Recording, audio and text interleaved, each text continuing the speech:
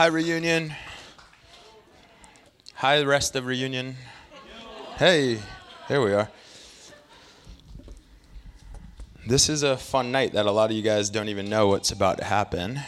We've got some secrets, some surprises for you. Is there anybody in here who has a sister named Candace?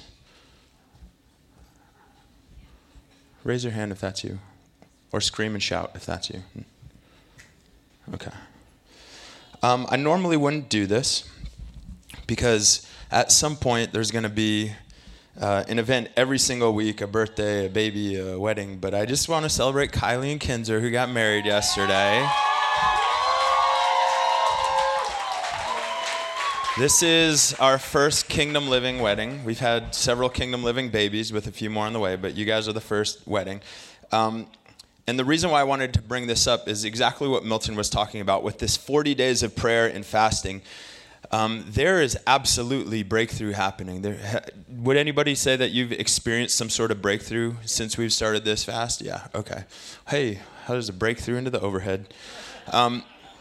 Focus here. The reason why I'm bringing up this wedding is because it falls in line exactly with what we're praying for. So we were able to be at the wedding last night, and it was beautiful. It was amazing. But they were so intentional about bringing God into the wedding. There was a full-on worship set. There was salvations. There was people's bodies who got physically healed. There was all kinds of stuff. This is what we're fasting for. I love that you guys got married. I love more that people encountered God at a wedding. That could have easily been just through a walk-through event, something to celebrate and have fun over. That's all well and good. But this is where we're headed. This is normal for us, okay? So thank you for being normal, guys. Kinder's like, yep, I'm normal. Sam said it. I want to tell you guys a little bit, a quick story, and then I'll explain the fun. When I was a kid, that's not where I lived. That's not where I grew up. Focus here. I've got a story for you. When I was a kid, I had a pastor for a season. His name was Cecil Sirawardene. Can anybody guess which country that's from? No. Starts with a Sri Lanka. Good job. Geography whizzes. Pastor Sirawardene was from Sri Lanka, and he was a hunter. And he would tell us these incredible stories about going hunting in, the depths of the Sri Lankan jungles and tromping through the woods and these wild encounters with elephants and tigers and danger and quicksand. It was like gold to an 8-year-old kid, okay? These stories were everything that I would go home and make my G.I. Joes do, fight the tigers. But some of his most fascinating stories involved snakes. I don't know why. I guess Sri Lanka is overrun with snakes. Maybe you would agree with me on that. But he would just tell these just freakishly terrible stories of running into giant pythons, with no weapons and having to outmaneuver it, and these close encounters with cobras and vipers. And what I would do, I was a kid, and this would just grab my attention. And so I would ask him questions, and he would tell us about how to avoid these pitfalls. So I learned at 8 years old that if you're ever walking through the Sri Lankan jungle, don't step over logs, step on logs. Because if you step over it, there's snakes under it, and they'll bite your foot. And he would tell us about how to, if you need to use the facilities in the middle of the night, it's basically an outhouse with a hole in the ground. You can't just walk in and go. You have to go and sweep the whole place for vipers because they like outhouses. And it's this just scary idea, but it was so fascinating, right? What a wild, I can't imagine that. And I tried to learn how to respond if I ever came across this deadly cobra in the middle of the night in an outhouse. And I felt like I had a leg up on the average 8-year-old from upstate New York on how to survive in the Sri Lankan jungles, I felt good. I feel like I could have lasted a little longer than my friends could have. Knowing where to step, where not to step, what to touch, what not to touch, what to eat, what not to eat. It's like I was the original survivor, man, really. It's true. And, okay, so my dad still is a fisherman. It's what he loves to do. It's his passion. It's his joy. If there's water, he's throwing a hook in it to try to catch some fish. And when I was growing up, my grandparents on my dad's side lived in Louisiana. And we would try to go down there about once a year. And all my dad wanted to do is find fishing spots, right? We're going to the deep south with kudzu and barbecue. And no joke, Louisiana is the kind of place where if you find a puddle, you can catch a fish in it. And I'm not joking, we did it once. There was a puddle in the street and we caught a fish. Not with a hook, but we literally just grabbed it out. I don't understand. This is a wild place. And so one day we're in Louisiana. Again, I'm 8 years old, 10 years old, just a kid. And my dad wanted to go exploring to try to find a fishing spot, right? So we go out into the middle of nowhere. The whole state of Louisiana, Gary, I'm guessing Alabama is the same way. The whole state of Louisiana is the middle of nowhere. There's nothing there. It's just woods and snakes. And we go deep into the heart of nowhere, and we come to this gas station. And we go inside, and it's the kind of gas station that has license plates on the wall and, picture like old Polaroids of, people from the community who caught big fish. And as we were checking out, there was an old newspaper article right up beside the cash register. And it was a picture of this guy, big smile on his face, wearing a farmer's hat. And he had a rattlesnake that they had killed. And he had draped it over his shoulders. And it was so long that its head was on the ground on this side and its tail was on the ground on this side. I mean, this thing had to have been 10 feet long. And the guy at the store, it was like, this big newspaper article they cut out. The guy at the store said that they think this was probably the largest rattlesnake ever caught anywhere, ever. But the guy didn't weigh it. He, killed it. I don't know what you do with a dead rattlesnake, but he didn't measure it and weigh it and all that stuff. I mean, think about that. This thing was as thick as a tire. Its body was just massive. It had to have weighed 200 pounds. Well, the crazy thing about that newspaper article with the rattlesnake is that the guy caught that snake and killed it within a mile of that gas station that I was at. Yeah. And I don't know. I'm not 8 years old anymore, but that still kind of makes my anxiety going up. Like, man, I wish that was on the other side of the state. I wish that was 10 miles up the road. And it freaked me out. That thing must have had, 2-inch long fangs. I can't even imagine how strong it was. And suddenly this fun little exploration trip that I'm taking with my dad turned into a nightmare. And I'm on high alert, even in the gas station. I don't know, do snakes crawl into gas stations? Probably, and I'm not going to get killed by one. So all my dad wants to do is go drive to the middle of nowhere, go trekking through the woods to find a fishing hole that no one's ever fished at. That's cool in upstate New York where I grew up, but I don't know suddenly where there's 10-foot rattlesnakes hanging out, bigger than I am. Suddenly the fishing trip is like a survival mission, essentially. And so we leave the gas station, we drive a short ways away. Again, now we're in like the armpit of nowhere. There's nothing. And my dad somehow, I don't even know, I was so like spazzing out. I don't know how he knew to stop here, but he just stopped on the side of the road, and we got out and grabbed our fishing gear, and he's like, there's water this way. And this is pre-GPS, all we have is like black and white maps. We're trying to figure out where the road goes. He just decides to stop. We get out, and we go through the woods a little bit, and somehow he knew that there was this little fishing pond there.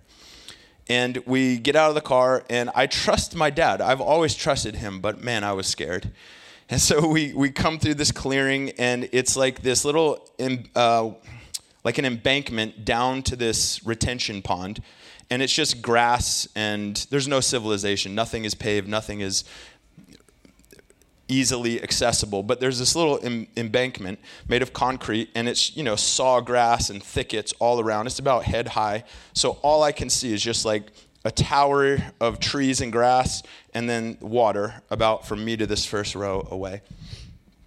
I see the water, and suddenly my mind is racing. Wait a minute, aren't there alligators in Louisiana? How come we hadn't thought of this earlier? Are we just going to go stand on the edge of this pond? Has anyone told the alligators that we're cool? Like, what kind of guarantees can I get from standing here fishing that these alligators wouldn't get me? And then I'm starting to think about Pastor Cyril Wardenay's snake stories. and how they like the water. And that's the most dangerous place to be. So I'm having flashbacks of his crocodile stories and snake stories, and my mind is racing. And my dad just he can tell I'm scared. I don't think I verbalized anything, but he said, don't worry about it. Like, everything out here is going to get flushed away. It's all going to be scared of us. Once these things see a big human, they're just going to run away and whatever. So I trusted him. My dad's leading the way. We're walking down this, 8-foot wide embankment down to this water. Nerves, 10 out of 10 on the anxiety meter. And as we're walking down this embankment, this big tuft of, sawgrass or whatever is right here, and it starts shaking violently. And you ever have something happen, you don't even have time to respond. You just, you freeze. It starts violently shaking. And out of nowhere, out of this thicket, comes this huge rattlesnake. And let me tell you, that rattlesnake was not scared of us like my dad said it would be. And he's leading the way. It literally crawled between us and goes straight to the water that we're walking towards and into the water and disappears. And I don't know how tall I was at 8 years old, but this thing was way longer than I was tall. So it had to be like a 5 or 6 foot snake. So we just stand there, eyes as big as dinner plates. And I just remember I look at my dad and I said, nope. And I turned around and I walked back to the car. Like, that was all I needed. The whole episode was 5 seconds long, maximum. Just shake, shake, shake. Snake just cruises between us, letting us know who's boss, and turn around, run, sprint back to the car. My dad was trying to convince me that it's okay. Like, it's gone. It's not going to bother you. But you can't convince me after that. Like, that was just the start. I don't want to know how that nightmare ends. So why am I telling you this? Well, the reason I'm telling you this is because sometimes we can be so fully equipped with knowledge and information and all the theory in the world, but until we have an experience, we don't really know anything. It's just theory. I think it was Leonard Ravenhill who said, a man with an experience is never at the mercy of a man who just has a theory. And you know what? When I was walking through those Louisiana woods, I had a great theory how to survive in the Sri Lankan jungles. But man, my life almost ended on a 8-foot embankment in the armpit of Louisiana because of a rattlesnake. Well, my job as a pastor of this church is not to go home and read my Bible and to say Hail Marys or whatever people think pastors do. That's not it. Gary's not paying me to do that. My job is to equip the saints for the work of the ministry. That means that everything we do here, we want to give away to you so that you can do the works of the ministry. We've had this conversation for about 3 months, probably 6 months actually. Your job is to be the church, not just to come do church. That means you get to do the works of the ministry. That means you get to heal the sick and raise the dead and cleanse the lepers and do all this stuff. That's why we have prophetic ministry. That's why we've had prayer ministry. That's why we're going to have healing ministry. That's why we have evangelism and evangelism training. Well, one of the next things that we're going to try to equip you guys with has to do with missions. We love missions. Do you like missions? Yeah. So, Gary, wave your hand. Gary is the Kogop, which is our denomination. He's the area bishop for Hawaii and the Pacific Islands. So he's kind of like the granddaddy of all the islands out here. And he goes in and he regulates and he takes care of business and he has to deal with all the drama. But one of the things that Gary's job entails is sending people to these islands. And it's something that he's done for years. And obviously the past 2 years have been a hot mess. And a lot of these places have been closed to any outsiders. Well, they're starting to open back up. So we've actually been talking a little bit about how do we get this missions ball rolling again. This is a call and a mandate. We have to be a sending church. And we want to get an early jump on planning these things out. So our heart is to send folks someplace. And, you know, our thought is so many amazing things are happening. It would be, I think, unwise to just sit here and think that it was just for us. Like, our breakthrough is not just for us. It's for the world, and we have to give this away. We want to go share his goodness, and we're probably going to start bringing in some of these pastors and leaders from these little island nations and bringing them here to get trained up. But we're also going to send some of our people across the Pacific Ocean and to different places. So today is part of this training and equipping that I'm actually responsible to the Lord for. And we have some very amazing guests in the house. I'm going to introduce them in just a minute. These are two very special people that I've known for about 10 years. I actually got to do their wedding. It was beautiful. Now they have two amazing kids. Andrew and Kirsten Steele have spent this last significant portion of their lives going into the darkest places and bringing the brightest lights. And they've actually committed their whole lives to the missions field. And I was going to try to think of all the countries you guys have been to, but I don't know that many countries. But their 4-year-old daughter has a passport, and she's been to 15 countries already? So they've been around the globe, and they keep going around the globe. They are actively equipping and training the church. Who is the church? That's right. So they're also involved in sending the church. That's what their hearts are. You cannot be a church of theory. We have to be a church of doing and going. And so this is part of that. And it's probably wisdom, to learn how to put out an electrical fire. It's probably wisdom to know what a poisonous snake looks like. It's probably wisdom to know how to save the lost. It's probably wisdom to know how to cast out a demon. But until we're in the moment, it's all theory. And we will not be a church of theory. We will be a church of walking things out. We're the ones who get to trample the gates of Hades. The greater revelation is experience. It is experience. And I don't want to have anybody from this church ever, metaphorically speaking, have a rattlesnake in Louisiana moment where you know all the right things and what to step on and what not to step on. And then when it comes, man, you just freeze and you run away. That's not who we are. So yes, we believe in doctrine. Yes, we believe in teaching. Yes, we believe in rightly dividing the word. But we also believe in doing and going and being the church. So I'd rather get you guys ready for when the snake comes out of the bush so that you can trample it, right? So you can trample the great lion and the serpent. Let me introduce them real quick and then have Andrew come on up. So Andrew and Kirsten are the missions directors for an organization called Light a Candle, and they oversee their long-term bases in both Iraq and India. And Andrew said they're doing something like 20 short-term trips just this year in 2022. I don't even know if I've come to church 20 times. That's incredible. They're also, as if that weren't enough, they're also the founders and overseer of Burn 24/7 in Redding, California. And their vision is to see the city of Redding unify around worship and his presence. And then they're also involved with something called Let Us Worship, who you guys have all seen on Instagram. A guy named Sean Foyt goes around and does these huge worship events in their cities. Well, Andrew and Kirsten are heavily involved with that. And they lead all the outreach and evangelism for all the cities that Let Us Worship goes to. So they are on the ground, even when they're home, bringing light into darkness. So without further ado, Andrew, do you want to come on up here and get us equipped? Come on. Oh, Kirsten, come on up too. Come on. Kirsten's going to sing one more song for us.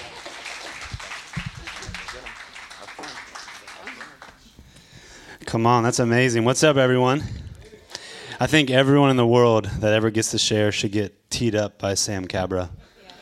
He basically just shared our whole message, so we actually don't really need to do anything. Kirsten, you actually can let's just go back into worship. That would be awesome. Whew. Jesus. Feels good in here. I think we could have easily, what Sam was just talking about, our DNA, our background, well, first of all, we actually found Jesus. We found his presence here in Oahu. So we both come Montana, North Carolina, a little bit of San Diego, West Coast. So I got Bible Belt, snakes in me as well. Don't worry, we're going to talk about missions, but we're not going to bring out serpents tonight. And I was like, "Where are you going with this, Sam?" He's like, "I'm gonna get you teed up. I'm gonna talk a little bit about missions." I'm like, 10 minutes in, we're still talking about snakes. I'm like, "You're gonna freak people out," but I love what you did. It was beautiful. We're so thankful to be here. We love Oahu. This feels like home for us. It's where we met. We were up at a ministry called Surfing the Nations. Over 10 years ago, we came here. God transformed our lives, and we just wanted more of him. And Sam was the biggest impact in our life. He mentored us, mentored Kirsten, and honestly changed our lives. It sent us off to Bethel. We thought we were going to go there for 1 year and get trained up and hit the mission field. That was our plan. Kirsten was like, let's go find a village, an unreached village, and let's give our lives and lay it all down for him. Let's just go get trained up. And that was 7 years ago. And we've still been in Redding, California, and been running with Sean Foyt, a hero of ours. We actually had heard of him and YWAM and every missions organization you can think of when we were here in Hawaii. We were just eating up every book we could find and get our hands on and learning about the kingdom of God and what God was doing in the nations and how the Great Commission was explosive. And there was things happening not just in the nations, but here in our nation that I'd never heard about as a good Bible Belt Baptist boy. And so as we studied and as we found Andy Bird and these guys in YWAM and Sean Foyt, he was a huge hero of ours. And the same year that we moved to Redding, California, him and his family moved there to be a part of Bethel Music. And that's how it's been a dream come true for us. We've been running with them. And many of you, I know there's a few of our friends here that have gone through the house at Bethel. It's been super fun. We get to oversee and help mentor 30-year students that come through when we're in Redding. We still call it home base when we're there, and it's been amazing. But tonight we're talking about Jesus, and we're gonna just make it all about Jesus tonight. That's the easiest thing to do. And yes, a part of that is missions, but our heart and our DNA is that everything would overflow from his presence, that everything would overflow from what we were just doing and we could have kept doing for hours, is that our life, that everything would be an overflow of worship. And that's our heart. And light a candle is that we are called to bring light to every dark place. And it's not with heaviness, it's not with burdens, it's actually with joy and with worship. And that our evangelism, our ministry, our prophetic ministry, our work in corporate world, everything would be an overflow of worship. And so tonight we're going to dive into it. We're super expectant of what he's going to do. Let's just make it all about Jesus. As I was back there with our kiddos and just praying and honestly the band was like taking us through like the entire like Easter celebration, waiting, everything. I was just like, man, I was just encountering Jesus back there with our kids and came up front. I could just feel such a hunger for tonight and what God was doing. And I felt like, as I was praying, I just felt like God was going to be marking the hungry ones tonight. That there was going to be an increased hunger and a deposit of deeper surrender and hunger for him, and that there's going to be an impartation of boldness. I really feel that tonight, that as we're going to share some testimony of what God's doing around the nations, but here in America as well. And as you hear these testimonies, I feel like God was going to resurrect things that have been laid dormant in your life. If there's things that have become mundane for you, or there's things that over the last 2 years that you've kind of stuffed down, dreams of yours, that the church is arising. And as Oahu is opening up, I feel like God tonight was going to resurrect those dreams, that things the limits were going to be torn off tonight as we see what God's doing around the world. And I just believe there's going to be a fresh fire that's deposited tonight. So you guys ready for that? Come on, Kirst. What about you? Well, I was going to say everything that you just said. So, but yeah, just to reiterate, just really feeling like a deeper surrender, and just inspiring people that even maybe you're not called to, go to the nations or go to certain countries like we go to, but like maybe you're called to like your workplace, and maybe you're called to be it's just getting darker. That's the reality. Like, we live in a day and age where crazy stuff on media, it's getting darker, but the light shines brighter. So I feel like tonight, God just going to inspire people, to bring that hope and that light to wherever you're called to. And I really feel like God's going to, like Andrew said, just birth like new dreams and vision. Maybe there's some of you who feel a little bit like visionless coming out of this season.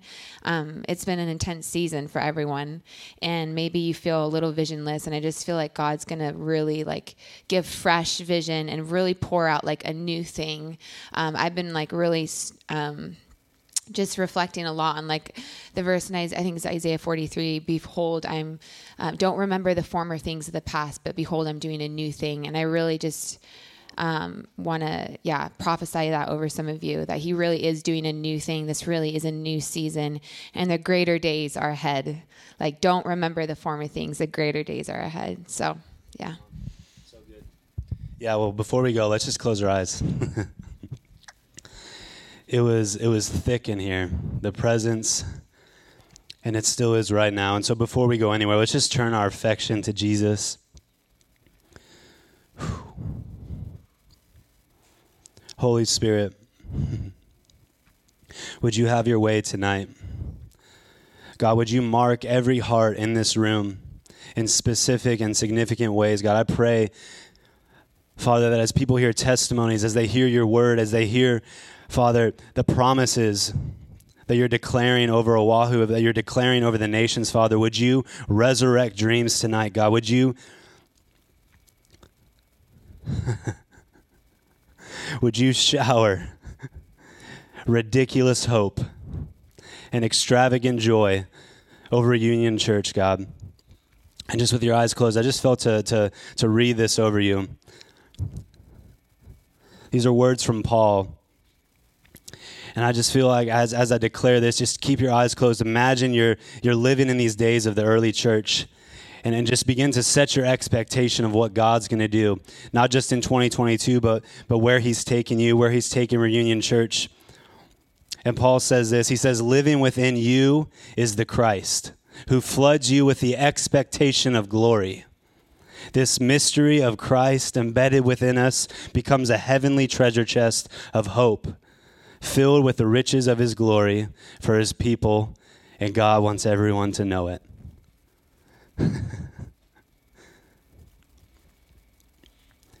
Yes, God, would you open up that heavenly treasure chest tonight, God? Would you far exceed our expectations? Would you lift our eyes higher, Lord? If we've become complacent or comfortable, God, I thank you for a hunger that is being stirred up right now. Would you raise our expectations? Would we see the way you are seeing right now? In Jesus' name, amen, amen.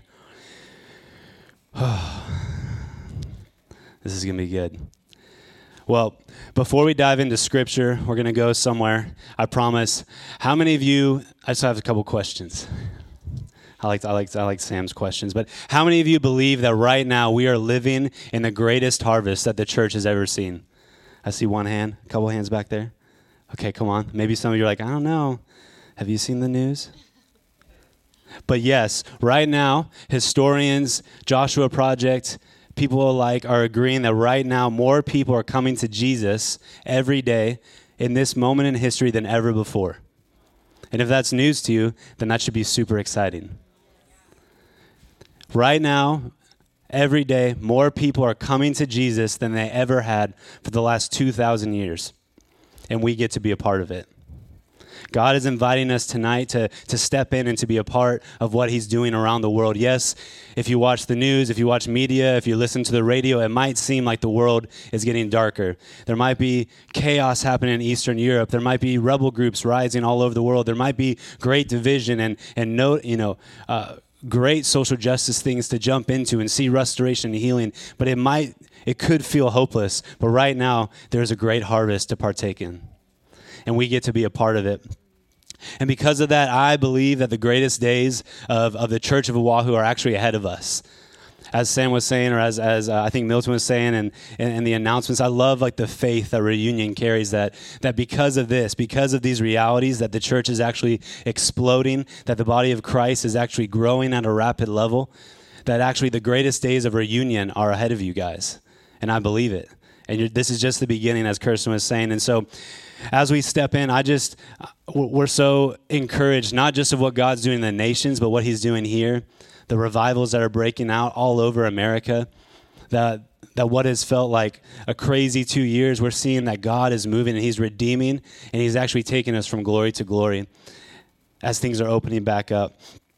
And so, yeah, we just actually returned from East Africa a couple weeks ago, and before we jump into Scripture, I just wanted to we just wanted to share this little video because it's actually crazy what God did, and we were in East Africa, and as much as we love the nations, this trip was so marking.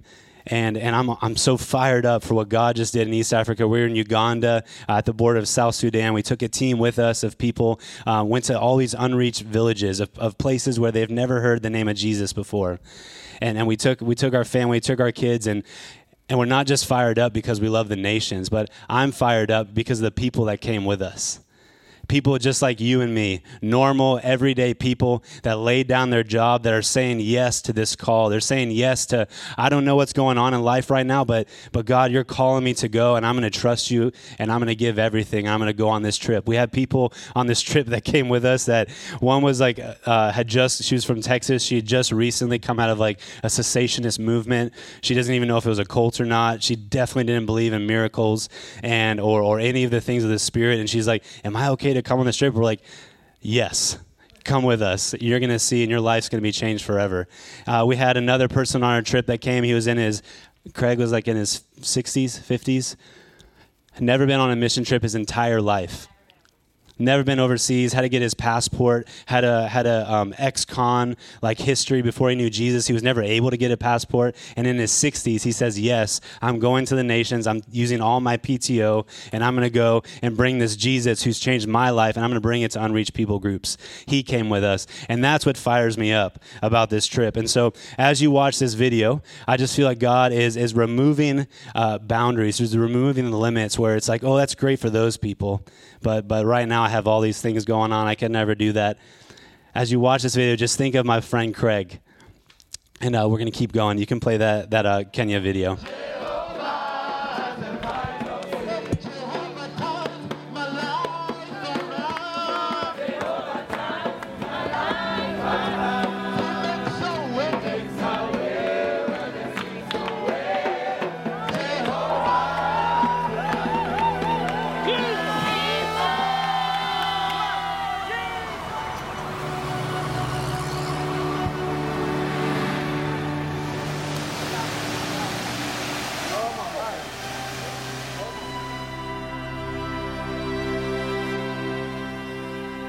Into this village to preach the gospel, and we are seeing so many people getting free now. Devil is just coming out. People is getting healed. So Jesus is here. I want to just challenge you to preach the gospel, whatever you are. The Holy Spirit just came to you, not to be just to be inside to you, but to be shared. Share Jesus with everyone, no matter where you are. Just preach the gospel. He's gonna people set free. He's Jesus. Jesus is freedom. Okay? Preach the gospel. We are in Africa. Pray for us. Love you. Jesus!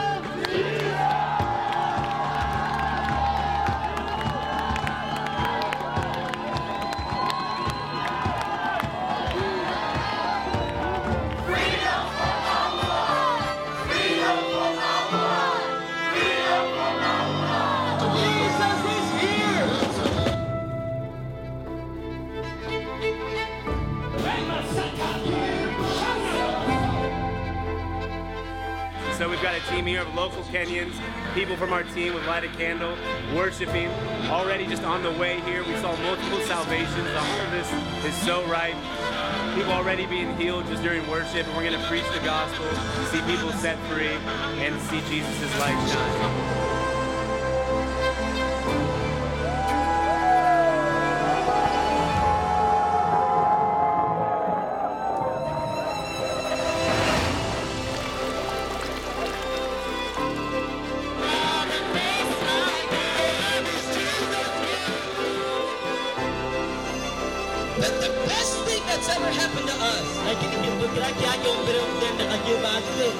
Is that we found a Savior.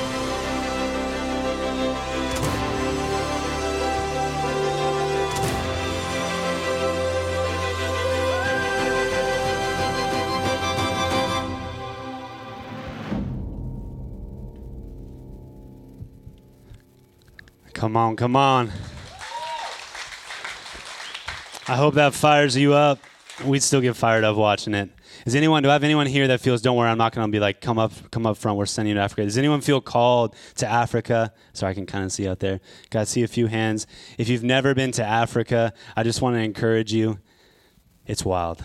It's so fun. The spiritual atmosphere is so thin, and you see God move like we've never seen before. So if you're considering or if you're praying about, there's many organizations that go. This isn't like a light a candle pitch tonight. This is let's make it about Jesus night. But there's so many amazing orgs that go there. We're happening to be bringing teams back there a bunch. We feel that God is calling us, light a candle, to go to the hardest, the darkest, the most forgotten places. So we focus on what missions people call the 1040 window, the area where there's the most unreached people groups, which is North and East Africa, across the Middle East, and into Southeast Asia. So we're going back to Africa a few more times this year. So if you're interested, you can talk to us after tonight or go to lightacandle.global. But the point of that, of seeing that, is now do you believe the greatest days of the church are ahead of us?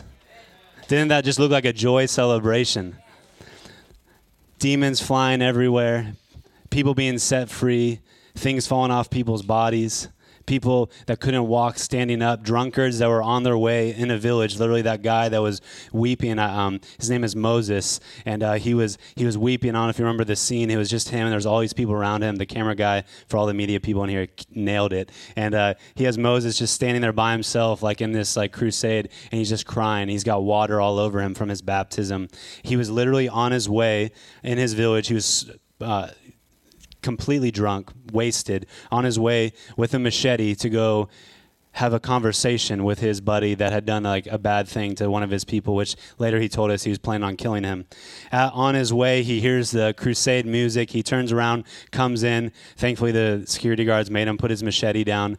And from that moment, the presence of God hits him. He sobers up. He hears the gospel. He hears about this man named Jesus. He experiences peace in his heart. He repents.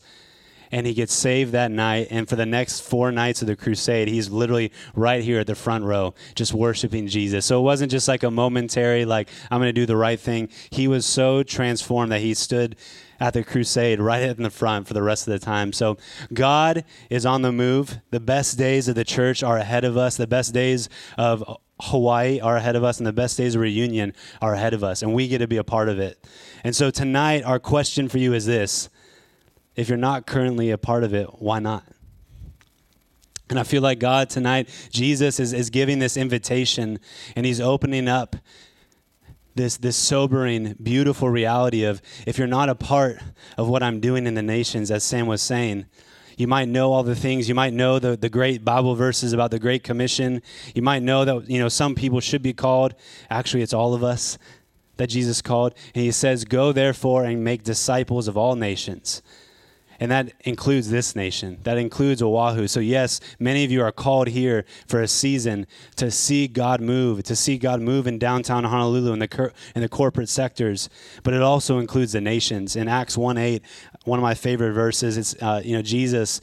We're approaching this time of Pentecost. We were singing, we were waiting here. We were waiting for the Lord. This beautiful time of after Easter, after the resurrection. Jesus comes back and he says, "Wait.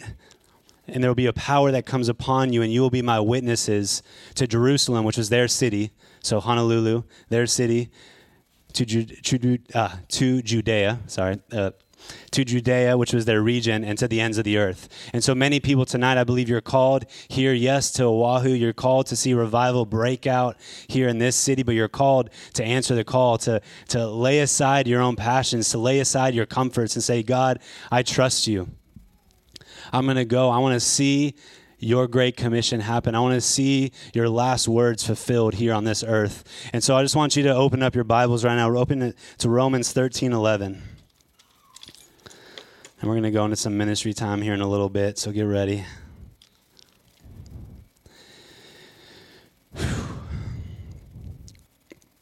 So the same way that Jesus is extending this invitation to us, he has been for 2,000 years. Paul is writing to the church of Rome, and he's encouraging them. And the same way that Jesus has extended this invitation, Paul is saying, now is the time. It's time to wake up. It's time to go. And so in Romans 13:11, depending on the verse you're reading, it says, if you're following along, it says, this is all the more urgent. Some versions say, can't you perceive it? Can't you understand what's happening? The time is running out. Wake up, for our salvation is nearer now than when we first believed. And if you're a good Bible scholar in here and you love the book of Romans, there's so much meat. There's so much good theology in here. It could take, a good couple series to go through all of what Romans is talking about. But I love the simplicity that Paul lands on here. He's got 13 chapters of going into the depths of what it means to be this new believer, what it means to be atoned, what it means to, for this to be available to everyone. And he says, but wait a minute, you guys, don't you understand what's happening right now? And this was 2,000 years ago. How much more urgent is it today? And he says, this is all the more urgent. Don't you understand what's going around us? Can't you understand? I mean, talk about a wake-up call for us today. With everything that's happening around the world, can we perceive it? Do we see it? This is all the more urgent. Time is running out. Time is quick. Wake up, for our salvation is nearer now than it has ever been before. And when I just think of now is the time, when I think of this is all the more urgent, if Paul said it then, and it's what excites Kirsten and I, it's this idea of not out of striving, not out of duty or performance, but out of this great lovesick relationship with Jesus, that we get to come from this place of abiding, of worship, of at his feet, that we would do anything for King Jesus and realize now is the time. It's time to wake up. It's time to go into the most dark places of Honolulu, where others aren't going, to go into the darkest places of this island that you guys know about, where hopeless people have been fleeing to during COVID. There's places in this island or in surrounding islands or in our nation where people are fleeing. They're hopeless. They're looking for truth. They're looking for something, and the harvest is truly ripe, but the laborers are few. And are we willing to be doers, as Sam was saying? Are we willing to take these words, take these promises, and see them activated here in our cities? There's no more time for lukewarm Christianity. If the last 2 years taught us anything, there's no more time for lukewarm Christianity. The refining of COVID has brought us, the church into this place of either you're in or you're out. There's no more in between.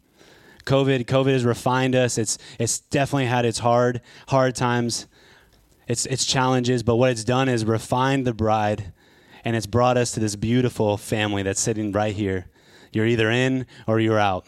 There's no more compromise, and complacency is no longer an option. And so when I think about this verse, I think about all that God's done, even amidst these 2 years. And I know Sam and I, we've so many times the last couple years, we're in Redding, California. Thankfully, of all of California, Redding's like this little bubble that somehow COVID did not really exist there that much. And thankfully, we did not experience the same lockdowns that you had. And many times Sam was like texting me like, come on, man. I'm so jealous or whatever, or like, this is crazy. Everything's so locked down here. I'm praying for you guys. But what we saw in the midst of that, in honor and bringing people dignity, not doing it to be a show, but we said, we're going to be the boots on the ground. We're going to go and we're going to see God move. We can't go to the nations, especially when the lockdowns first started happening. We said, hey, for a little while, they actually closed down everything. We couldn't fly to a lot of the trips that we had planned. And we said, fine, if we can't go to the nations, we're going to bring the light to the darkest places of America. And people are hurting. Depression is skyrocketing. Suicide rates are going through the roof. We need to be Jesus to our cities, to our neighborhoods, to our neighbors that need to know him, that need to experience this life-giving Jesus. And so we went, and over these last 2 years, I just think of this is all the more urgent. When I think of that verse and I think of Paul writing that to Rome, if it was all the more urgent then, I think of these men and these women that we've experienced, not just in the nations. I think of, we were at this event in Portland. I think of this suicidal man. This is all the more urgent. He was on his way, just like that guy in a village in remote Kenya. This guy was on his way to go. Is anyone from Portland or been to Pacific Northwest? Anyone in here? He was on his way to go jump off the bridge at the river. I forget, is it the Deschutes River that goes through Portland? And he was on his way, had the plan to commit suicide, and he was walking, and he hears the music of this outdoor worship event we were doing. And we had to bring it outside because we couldn't worship in the churches just like here. And so we're outside, we're worshiping. This man hears the worship. He was on the bridge. He turns around and he says, what's going on? And he didn't know what it was. He didn't have the language, but the Spirit led him to go to this event out of curiosity.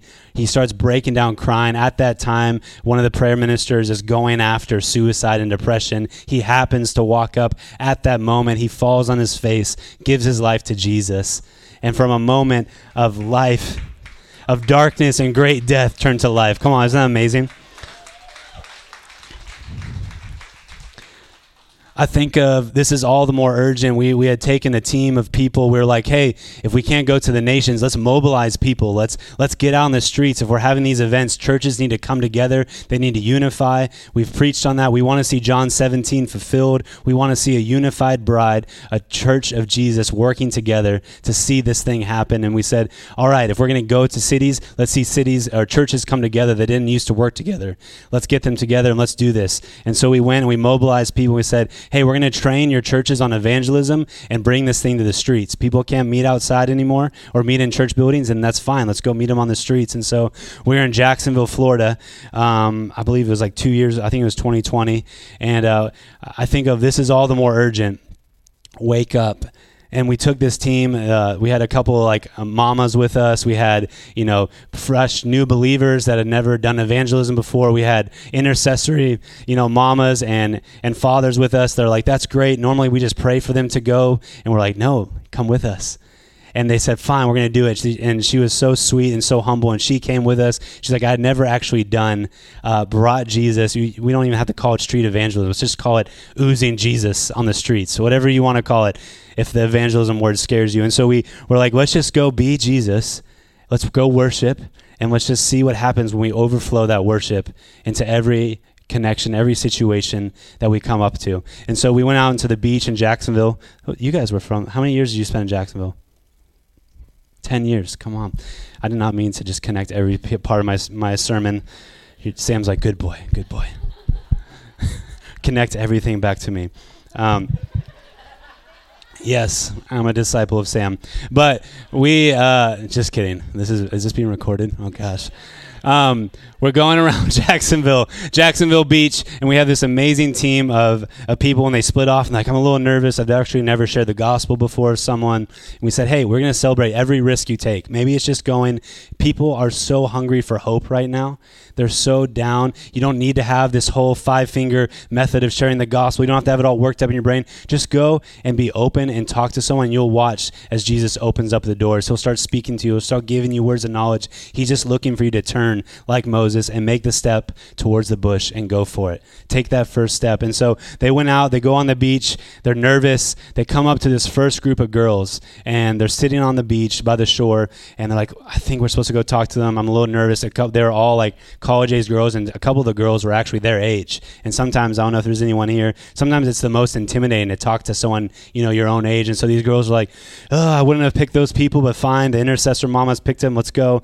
And they go up to these girls, and right as they start talking, the Lord drops something in, and the girl that's like 20 years old that was on our team and says, ask them if they're struggling with suicide. And she was like, ooh, that's really intense to start off the conversation with. So she's letting the others talk, and she said, hey, I just wanted to ask you guys, this might be, a little personal, but is any of you struggling with maybe hopelessness or depression? And she left out the suicide part at first, and immediately the first girl on the left, and there's a group of 4 of them, starts just weeping, and she sees the tears welling up in their eyes. And long story short, over the next 15, 20 minutes, they find out that all 4 of those girls had started university at the start of COVID. So they must have been 18, 19. And all 4 of them had found each other in their hopelessness and their depression. And they're actually planning and talking on what it could look like to do suicide together. 4 normal, suburban girls in America. This is the darkness that is happening, the hopelessness, the lies of the enemy trying to steal life.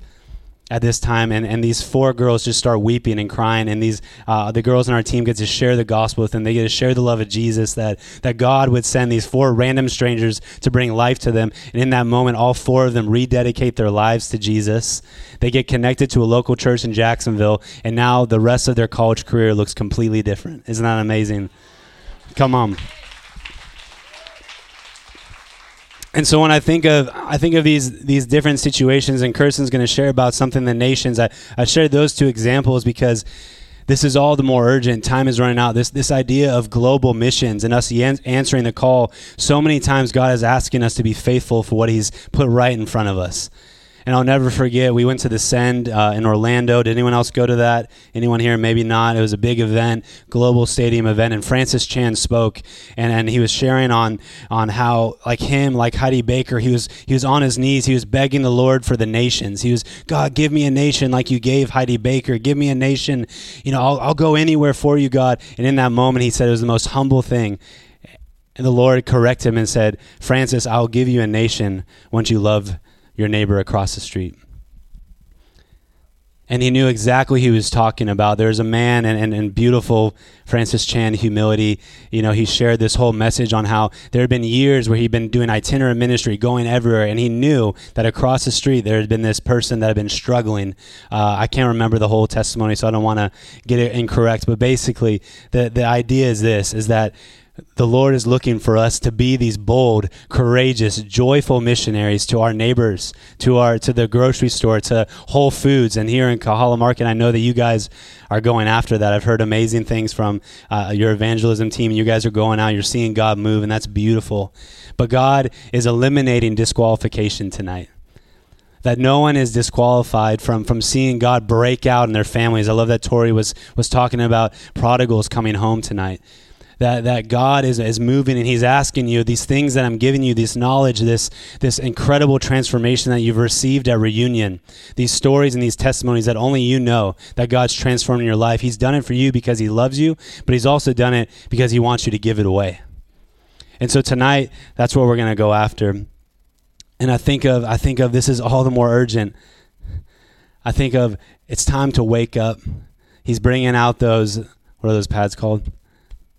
That wake you up, electric shock, any paramedics. Yeah, I'll have to write that down next time. But he's bringing them out, whatever they're called. He's waking us up. And Kirst, I just wanted you to share. We are in Iraq. We love. We have a base in northern Iraq. We sent a team there that have been there since 2014. In the middle of ISIS. This is a perfect example. In the middle of ISIS, if you remember, in 2014, ISIS was trying to use fear tactics, just like they're using today, to scare people to turn from any other religion than Islam. And it's dark, it's nasty, it's disgusting. In 2014, they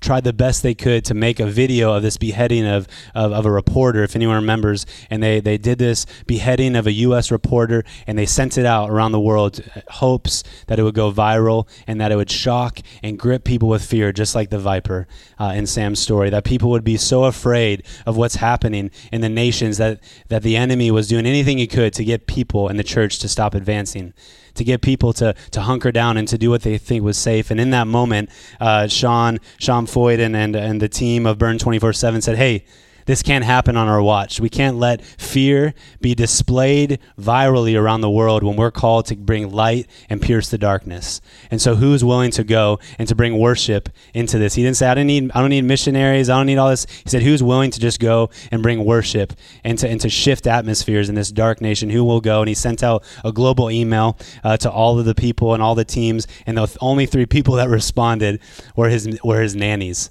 And his 3 babysitters, untrained missionaries, had no experience, 18-year-old blonde-haired girls that all took care and took turns watching over their kids. And those 3 launched out to start the project in Iraq in the middle of ISIS. They're the only non-military people on their first flight over. They had their guitars with them as their carry-ons. As you can imagine, their parents were pissed. They're like, what are you doing? This is crazy. The military and the plane were like, what are you doing? This is crazy. And 2014, almost 10 years ago, this base was started, and today they're seeing wild fruit. And our team has been there ever since. There's been changes and different people coming on and off the field. And so we have a huge heart in Iraq. There's so much biblical history, prophetic destiny over the Middle East. We all know where we're going, the direction, but it's so important in seeing God move. And we're seeing a crazy harvest like never before, not just in Iraq, but in Iran, which Kirsten's going to share about, and in the surrounding nations. And it's so important to know and hear this is actually the kingdom report of what's going on. Not just of what you're seeing on the news, but the kingdom report is that there's great increase. And a move of God has happened in the nations, and we need to know about it. We need to celebrate it, and we want to jump in and be a part of it.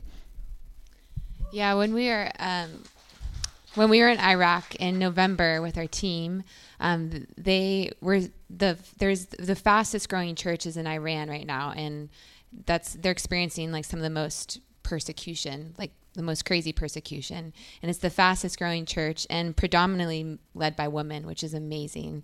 And they're seeing mass multiplication, like really fast, like people coming to Jesus. And so our team has been able to work with a lot of women from Iran that have come over and are in Iraq.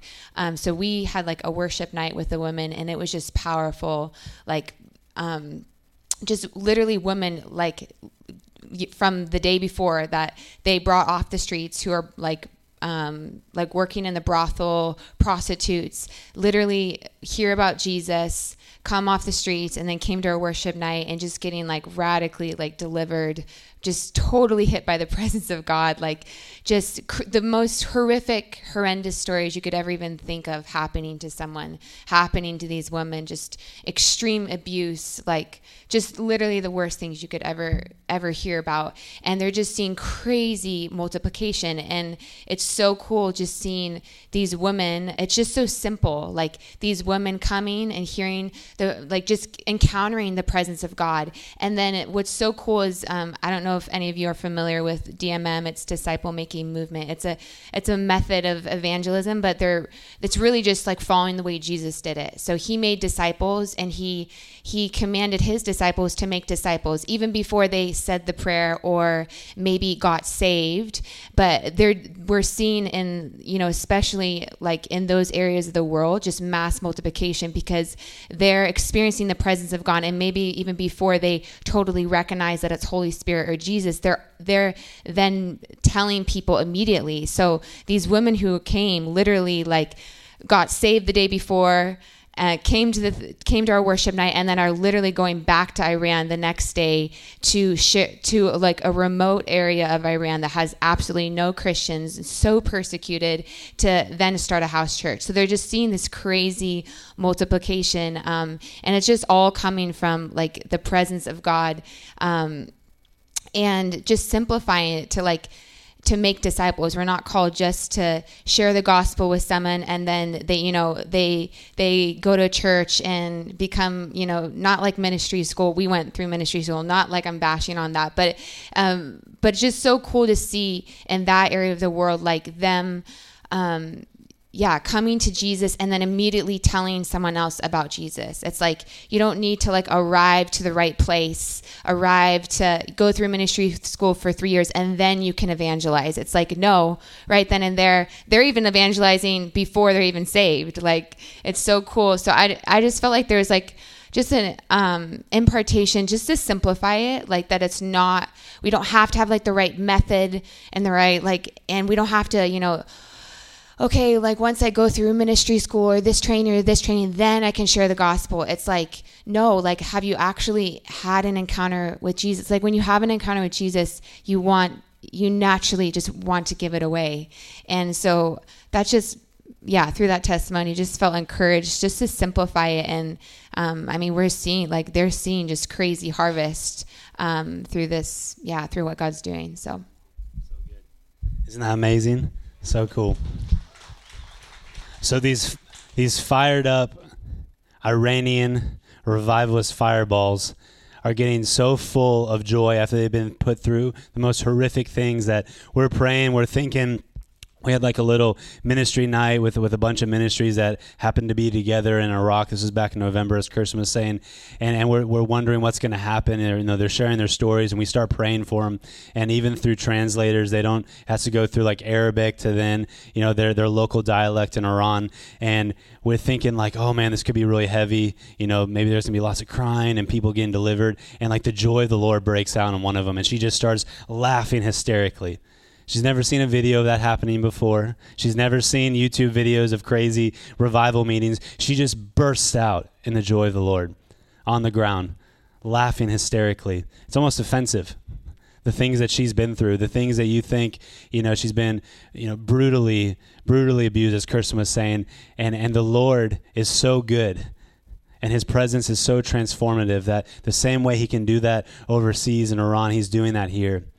And what I feel so strongly is what if the Great Commission, God's calling us to see this end times harvest, this time where it's so exciting to be a part of a community like this, going after Jesus with everything, surrendering it all, to believe that a move of God can happen here in Oahu.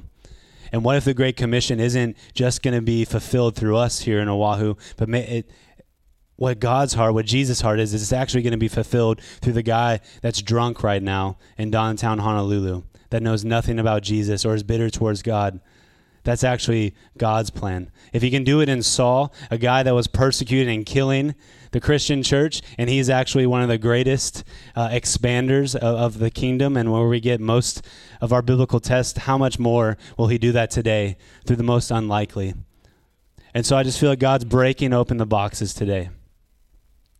And so we're going to show this clip, and then we're going to go into ministry time. I love this. Thank you, Jesus. Yeah. Sorry, I was just thinking of how wild this is and what God's doing.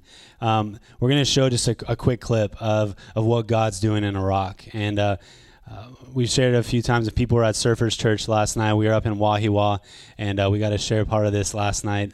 But what God's doing in the Middle East is wild. It's profound. People are getting healed. It's like literally the book of Acts coming to life, where if people aren't going to believe you, Jesus said himself, he said, if you're not going to believe by my words, believe me by my works.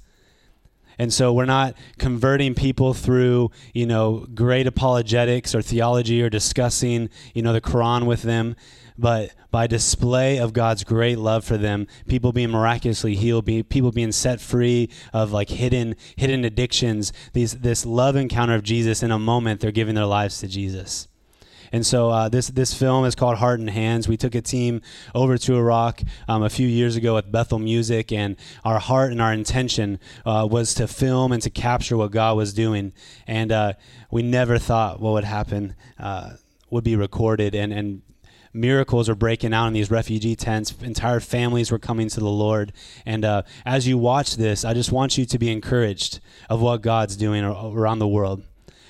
As you see the miracles that happen, I feel like God was going to, they started going after miracles. I know the team today, as we were praying, we felt, and even it was in pre-service prayer, whoever's in here, we felt strongly that that God was going to manifest and he was going to show off today. That the devil would be humiliated the same way he's humiliated in this video of what he meant to cause great darkness and destruction.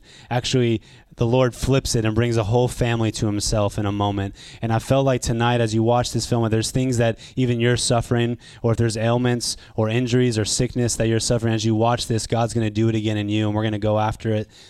But just get ready to lift your expectations. This is called Heart and Hands, Iraq.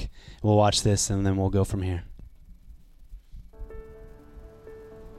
We're just going to believe today that the Lord's going to show up. The Holy Spirit will move through this camp, and he knows every name, every issue, every hair.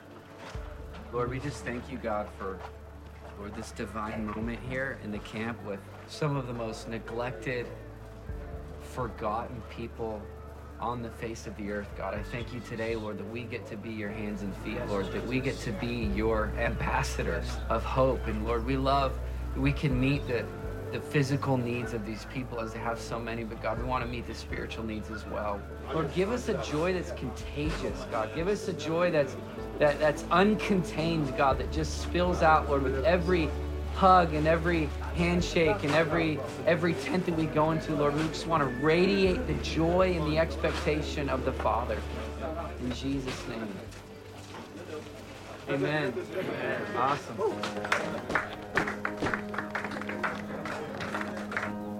Though Sean and the team often pray for Holy Spirit's guidance when ministering, the beauty and power of how he revealed himself caught them all off guard. All right, Lord, which way are we going? What do you think, bro? You choose. You're our leader. Yeah.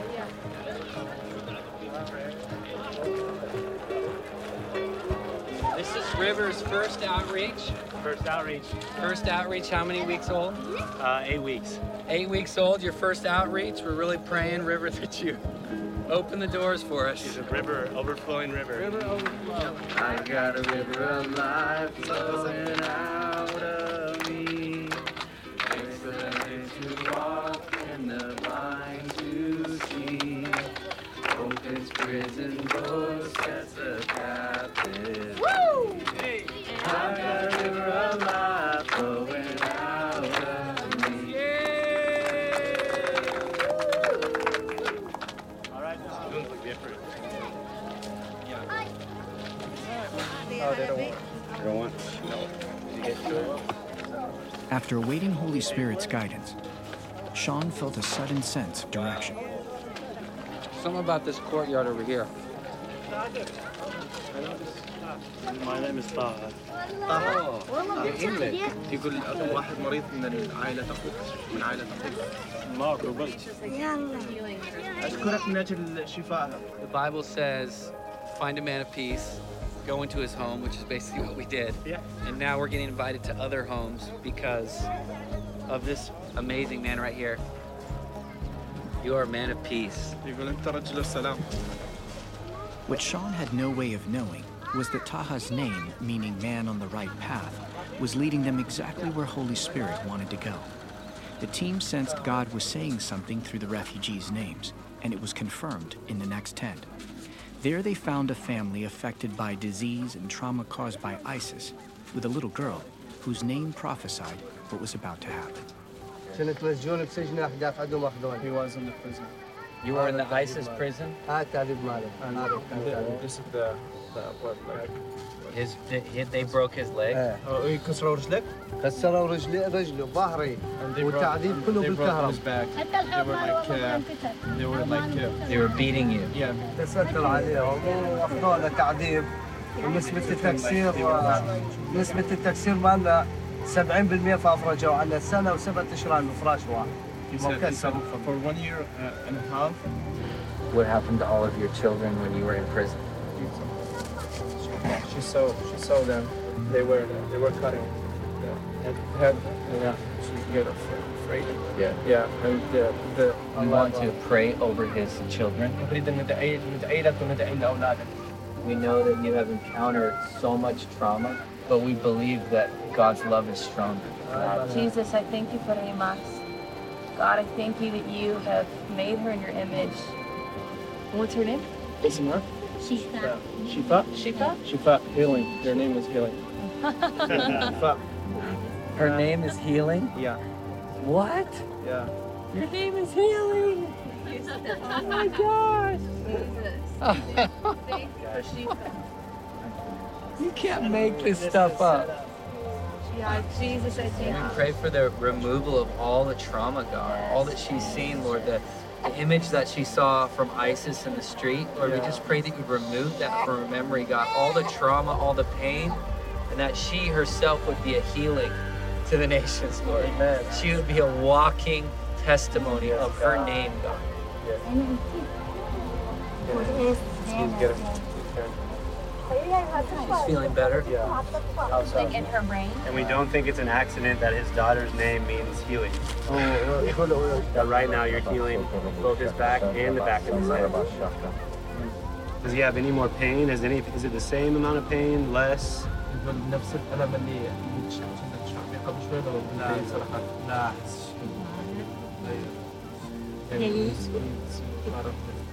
He's seen a lot of difference. Come on. Yes. أنا شفتكم وأنتم جيتوا هنا وترحبتوا بينا رح نستقبلون وين تستقبلون؟ شبيرة عندنا أخير ما أنه حكومتنا قاعدة ولا تسوي أي شيء. So, I think we're all pretty wrecked right now. We just began praying over every situation, and just the presence of God came. And, you know, everybody that we prayed for was getting healing. They were feeling tingling and heat sensations. And come to find out, the little girl with the head issue that we were praying for, her name actually means healing in Arabic. I'm wrecked by the love of God, that He's willing to know these people by name, that we get to be a part of seeing His presence drop, but they'll never be the same again. Refugees, man. God loves these people. But God wasn't done quite yet. The team visited with another family who also needed healing. After hearing their story, Sean's intern Jess realized that she suffered and had been healed from all of the same ailments. Yeah. In the same way that Jesus healed her, he wants to heal you and your wife and your daughter. Andrew prayed first, and there was only partial healing. So despite cultural norms, Jess released her testimony and laid hands on the father's knee. كل ألم يزول.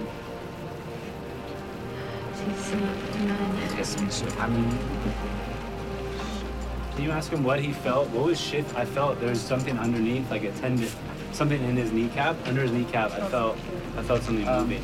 حسيت شيء هنا؟ بس هسه باردة. باردة?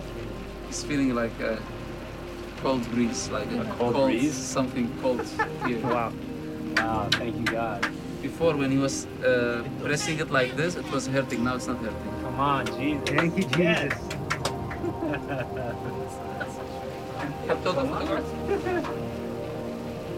Yeah? هسه أحس برودة. Like it's cold for me. Next, peace and healing were released over the mother, who had kidney issues. So it's just the kidneys. Thank you for more. Thank you for a new heart in Jesus' name. Oh, beautiful, beautiful. Jesus, I thank you for Afrah. أشكرك يسوع المسيح من أجل أفراح. Yeah, I thank you, God, that you created her in your image. أشكرك لأن أنت خلقتها على صورتك. If she feels anything or... شعرت شيء؟ وصلتك؟ جسمها حس كله She felt peace in her body No? as you prayed. I feel peace too. بتقولاني أنا شعرت بسلام وهذا أصلي. أثناء الصلاة. هسه؟ باردة يعني يشعر بشيء. تكون باردة يعني أنت شنو شعرت؟ أحس برودة يعني بالرجل. Again, cold. So it's Coldness like a coming. cold, cold sensation. هذا الشفاء يعني.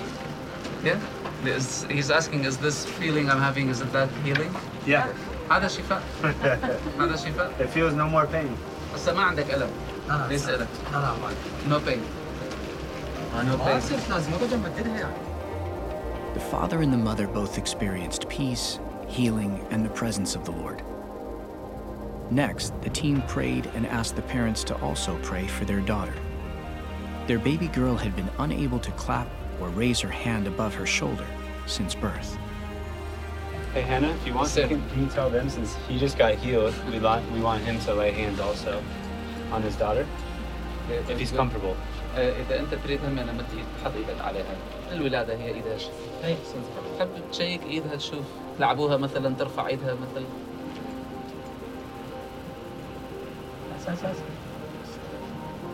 Yeah, we just declare full range of motions for you. In Jesus' name. Oh, that was good. That was good. أبد ما رفع إيدها تشيك.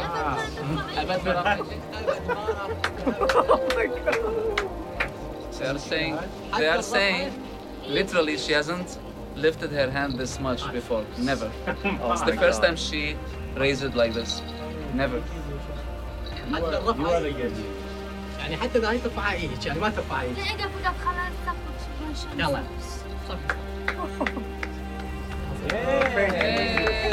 But it was Jesus that healed you, not us. احنا ما شفيناك، اللي شفاكم هو عيسى المسيح. Because he loves you. لأنه يحبكم. And just as in the book of Acts, somewhere in the deserts of the Middle East, healing led to the salvation of a whole family. Hallelujah. Amen. The baby's name is Bushra. Bushra means good news. Wow, we have good news for you. Come on, Jesus. Can everyone stand up with me? Good news. He's got good news tonight. Man, well, we're going to pray. We're going to dive into it. I know it's late and we're way over time. But before it gets swirly, as we like to say, and we start losing people on the ground up here in the best way, we just wanted to invite, Sam was like, make sure you tell people they can go with you.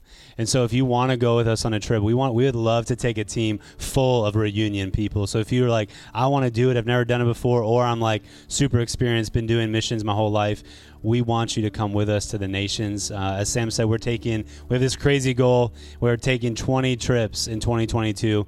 We're not leading all of them. We're not that crazy or idiotic. We have a whole team that's taking trips with us and leading them. We're going all over the world. So most likely, if there's a certain region that you feel called to, we're probably going there. And so I just want to encourage you, if you're feeling that stirring, come talk to us. We'll be in the back, or you can go to lightacandle.global and lightacandle.global, or follow us on the gram, all that stuff, and sign up for a trip. Take the risk, take the jump. Your life will never be the same again. And does that sound good? Come on. Well, we just wanted to pray coming off the back of that. I love that video so much because it reveals, yes, God's heart for humankind. It reveals the miraculous. You see an entire family come to Jesus in a moment, but it reveals God's intentional love for each one of us so deeply, that he would predestine a random, beautiful refugee family in the Middle East that have never known Jesus their entire lives, and he would predestine their names to be exactly and prophesy what they were going to experience. This good news of Jesus, this healing of Jesus. And if he can be that intentional with this family in the Middle East, in the desert, I hope that encourages you tonight, wherever you're at with the Lord. If you're battling with depression or hopelessness even here tonight, if you weren't planning on coming to Reunion tonight, I feel like God was reaching out his hand and he's saying, I care about you. I care about those things that are in your heart. I know you the same way I know these precious children in a refugee tent in the middle of the Middle East. And so tonight we just want to pray. Before we move on to miracles, we're going to pray. We're going to have the ministry team up here in a few minutes. We're going to see God heal. We're going to see that cooling sensation or whatever it is. God's going to heal knees tonight. I feel like he was, there's people that have like chronic neck tension in their neck that causes like tension or migraines consistently. I feel like God was going to heal that tonight. If anyone has, I had heard clicking hip or something in their joint that clicks all the time. I feel like God was going to heal that tonight. There's going to be many other things, I believe, that God is going to heal. We're going to have the ministry team up here. But before we do that, we felt so strongly that there had to be a response. These things that even worship was going after, this waiting on the Lord. There's been this invitation all night that maybe some of you have felt like you've become mundane, or you've stepped into complacency, or maybe some of you have compromised in areas. And it's out of the kindness of Jesus tonight that he would bring this message of hope, of it's time to wake up. And it's from this love encounter that he wants to meet with you. And we just wanted to invite anyone to come up here. And even now as you're speaking, if your heart's like been burning, or maybe you've been struggling with fear, we felt like there's people that are going to come up and surrender and give their fears. These fears that have felt like they've been paralyzed. And I feel like there's people in the room that have been, because of COVID in these last few years, they've been paralyzed or gripped with fear. I feel like God was going to break fear tonight. Were you feeling anything else? Yeah, I feel like God's breaking off disqualification, that there's maybe some of you who looked at that and you're like, oh, that's great, but I could never do that. I'm not bold enough, or I'm too whatever lie that is disqualifying you, I just feel like God's breaking that off tonight, and he can use anyone, whether you've known Jesus 1 month, whether you've known him for 30 years, God can use you, and he wants to use you.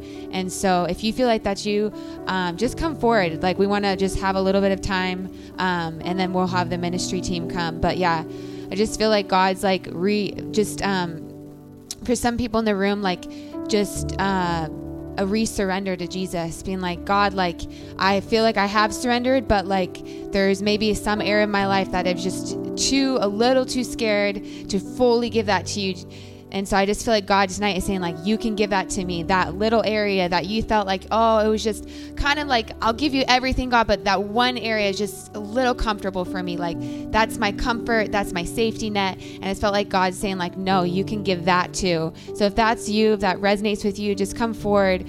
And I just feel like there's a fresh outpouring of his spirit over you tonight. And I just felt like for some people in the room, maybe you've come out of a really hard season and you're like, that's great, but I can't do that because I've just come out of like a super hard season, and maybe you're just hopeless. Maybe you feel like you have no hope, you have no vision, you have no dreams, and maybe you're just in a really hard place. And so if that's you, I just want to invite you to come forward, because I believe God is just filling you with a fresh hope tonight, like a fresh hope to believe again. He's going to give you dreams tonight. He's going to give you desires in your heart. And so if you feel like that's you, I just want to invite you to come forward.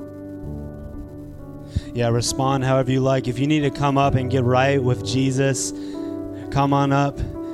If it looks like getting on your knees, maybe he's asking you to go to the back and lay out on the floor, whatever it looks like. Tonight, myself included, everyone just begin to close your eyes. I just want, raise your hands however you feel like you want to respond to Jesus right now. Tonight, Lord, we give you our all. Father, we say right now that we trust you. Father, we come before you as your beautiful sons and daughters, God, and we thank you. We thank you for your presence. We thank you for this life that we've been invited to. And right now we break, in the mighty name of Jesus, we break hopelessness. Father, I thank you for fear falling off hearts and minds right now in the mighty name of Jesus. God, I thank you for your qualification and lies going out, fleeing. Things that have felt paralyzing, God, I thank you right now. Would you lift it in Jesus' mighty name? We thank you, God. I ask for a greater boldness and a joy to be released over this house, over Reunion, God.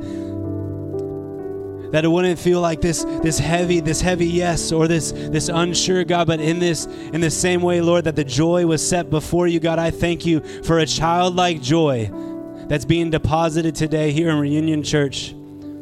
Thank you, God. If the ministry team just wants to like lay hands, or if there's anyone that wants to lay hands on these guys, they're up here, God. We just thank you.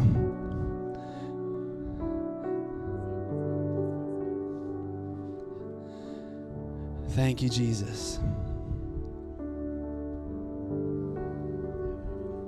We're going to keep the front of the room open. And if you are on our ministry teams, that's the only people who are going to be praying up here at the front. So you may feel somebody come and just lay a hand on your shoulder and start praying for you. What we want to do, though, is dismiss the rest of the church. We have kids in childcare, but we want to protect this sacred place. This is the Lord moving, and we're going to give him a lot of space. We have a huge hallway. We have a huge outdoor area. If you want to talk to your neighbor, if you want to have fun, please go out there. This is so precious, and we want to protect this moment.